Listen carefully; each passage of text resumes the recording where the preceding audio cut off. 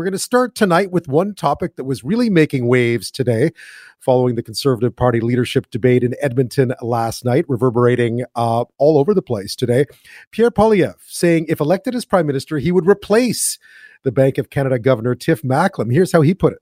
The Bank of Canada Governor has allowed himself to become the ATM machine of this government.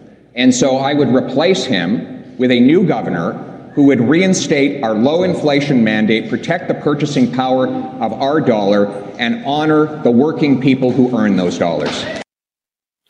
That's what he had to say. I always hate when people say ATM machine. ATM means, anyway. The response was pretty swift from other competitors on stage. Here's Jean Charest.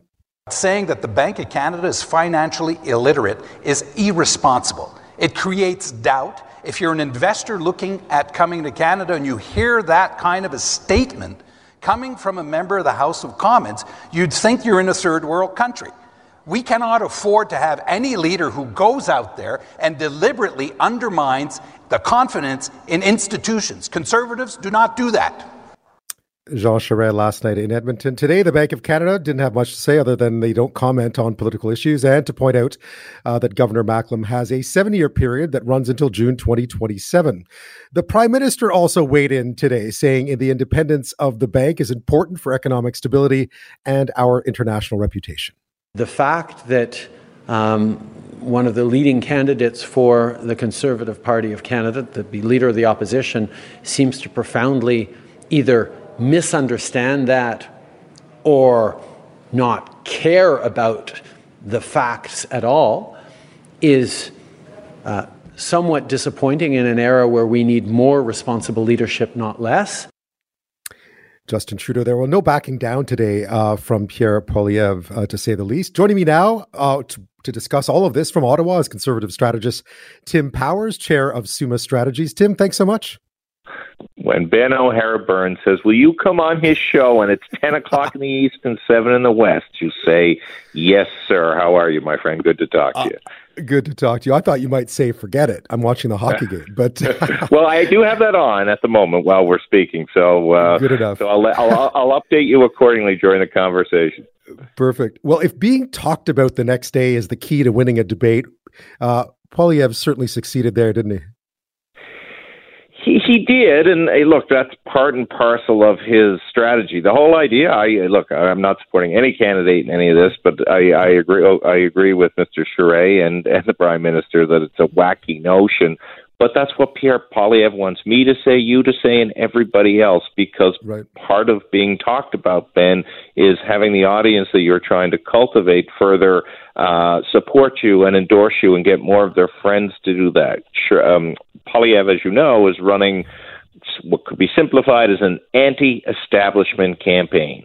So when the Prime Minister says it's a bad idea, when Jean Charest says it's a bad idea, he says, see, look, these people, they don't want to make change. I'll make change for you, regardless of the difficulties that would be involved in trying to fire the Bank of Canada, because an act of Parliament is required to do that. What's surprising about the strategy, perhaps, is that it seems there are so many other things he could be talking about right now. And I get the sense that a lot of his messaging is actually landing quite nicely. It just feels like this one, it could come back to haunt him. Most certainly it could. Does this turn into and you covered it many years ago, a moment from a leadership debate that haunts a candidate in a prime ministerial campaign? You'll remember the famous Stéphane Dion clip against Michael Ignatieff from an old Liberal debate. It's very difficult to make priorities, Mr. Dion said, and yes. That became the basis of the 2008 advertising campaign that the Conservatives ran with great success when Mr. Dion was the leader of the Liberal Party. There are a lot of very experienced and talented people behind Pierre Poilievre's campaign, from John Baird and so on. What's the strategy? I mean, you pointed out what the strategy is, but it feels like an odd, talking about cryptocurrencies, the attacks on the Bank of Canada governor, considering inflation is a problem everywhere. There's attacks on the Fed too, but maybe not so personal.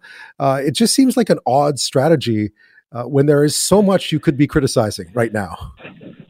Indeed, but I think it's about, if you look back at the last Conservative leadership, and Aaron O'Toole won, and you'll remember the controversy about O'Toole's brand. Was he really a hardcore blue Tory, or was he more of a progressive Conservative? And he won being a hardcore blue Conservative, but as his critics would argue, morphed into a progressive Conservative. Mr. Poilievre is trying to use this opportunity, I think, to say to those who are supporting him that, brand Poilievre is brand Poilievre, no matter how uncomfortable it may be for people who oppose him. The challenge, of course, with that, Ben, is brand Poilievre in and of itself may be enough to win the Conservative leadership race, though we won't know that until September 10th. But it's what happens afterwards. I think, again, to put a point on it, they want to have a brand purity with their candidate and are thinking they will have enough time after a leadership race to clean up inconsistencies or outright glaring errors that may come back to haunt them when the general election comes into play. I have been impressed by just how disciplined and consistent the messaging has been so far in his campaign, though, right from the get-go. He stuck to one story. He uses the same words over and over again. It has, from a strategic point of view, I thought, been quite effective. He has been consistent, as you say, and he wasn't backpedaling today. When David Dodge on the weekend, the former governor of the Bank of Canada, basically, he called BS on everything Poilievre is arguing about the root of inflation, the bank's role in it, and cryptocurrency. What did he do? But double down again. He being Poilievre, and again from your time here in Ottawa and working around the world, David Dodge is a figure that's very well regarded and has a ton of credibility. In other circumstances, people may have backed away from that. And again, I think this builds among Poilievre supporters and would-be supporters credibility for him and commitment to him that he knows he needs to become the leader of the Conservative Party. What happens afterwards, again, as I say, has been problematic for leaders that are now disposed, and he's hoping to succeed. I imagine this NDP Liberal arrangement, though, because it will give the new leader of the Conservative Party a few years to right whatever wrongs may have been committed during the leadership campaign, it does give them a little more time to get their feet wet and to change their tune if need be. Maybe. That's assuming it lasts until 2025. I'm not sure it will last that length, but it's probably good for another year and a half until there's a change of Liberal leadership. I don't think Prime Minister Trudeau stays until the end of the term. As you know, he's never going to say that he's going until the moment he announces that he's going. But though the deal is now in place and he says he's staying, I think there's still a large body of audience here that thinks he's probably going to announce his retirement from politics within the next year or so after he's got a couple of legacy pieces done, and then that changes the mechanics of it. But at a minimum, yes, Pierre Poilievre, if he wins, or Jean Charest or Patrick Brown, whomever, Leslyn Lewis have most certainly a year or longer to do cleanup work and brand building, whatever else they need to do to get ready for a general election. I'm speaking with Tim Powers, the chair of Summa Strategies. A walk in the snow for another Trudeau. That would be an interesting, obviously an interesting development. When we come back, a little bit more about how the other candidates did on stage last night and where the Conservative leadership race goes from here. That's next. Magic internet money fluctuates vastly, 30% or more in one day. And the last thing we should be doing is encouraging our parents and grandparents, along with vulnerable families, to gamble their savings, their retirements in something this risky that's been learned watching late-night YouTube videos. I'm speaking with Tim Powers, chair of Summa Strategies, about the Conservative leadership race. Back in March, I watched an interview you did with my colleague Eric Sorensen. You said this would not be a pillow fight. It would indeed be a barroom brawl. And while last night they kind of kept the bar very tidy, it certainly turned out that way, hasn't it, so far? Well, and you only need to look back last week, right, Ben, formerly the Manning Center, Canada Strong Free Network. I mean, all you needed was Vince McMahon in there and Hulk Hogan, and there would have been chairs being thrown around. But you saw flashes. Your clip was a great example of some of the flashes of nastiness that exist there. There's certainly no love lost among Mr. Charest and Mr. Poilievre, nor among Mr. Brown and Mr. Poilievre. As you know, Brown and Poilievre were in caucus here together. Even then, they weren't too fond of each other. And I think what was fascinating about that clip that you played is Poilievre is somewhat, the attack would suggest that Poilievre is somewhat concerned with Patrick Brown. He responded afterwards. You played Brown's clip. Brown is the one that's hardest to get a read on at the moment. His campaign has almost been subterranean. He hasn't had as visible a presence as the other candidates. He has been out signing up members by all reports, and that's how he previously won the Ontario PC leadership before he had to resign over a series of very contentious allegations about his behavior. So, and those allegations and that alleged behavior all brought up before by Pierre Poilievre. So they're not afraid to bring out the brass knuckles here. Patrick Brown, again, he wasn't at the Manning debate, so he wasn't involved in the brawl. But I noticed that Poilievre went after him today on social media, and it was the first time I'd seen that blatant. What's he running for here? I guess he's running as the person who can win votes in those areas, the 905s, the outskirts of Montreal, the Lower Mainland, that other Conservative leaders have lost. Yeah, he's the guy who can get the urban votes, can get votes in the center of cities. He's styled himself as he is the mayor of Brampton, large city in Ontario, large city in Canada. He kept making that point last night. He's also the one who says, look, I can bring new people to the Conservative Party, and that was part of what he did in his brief tenure as leader of the Ontario Party. I'm the guy that can win more seats in Ontario than anybody has since Stephen Harper.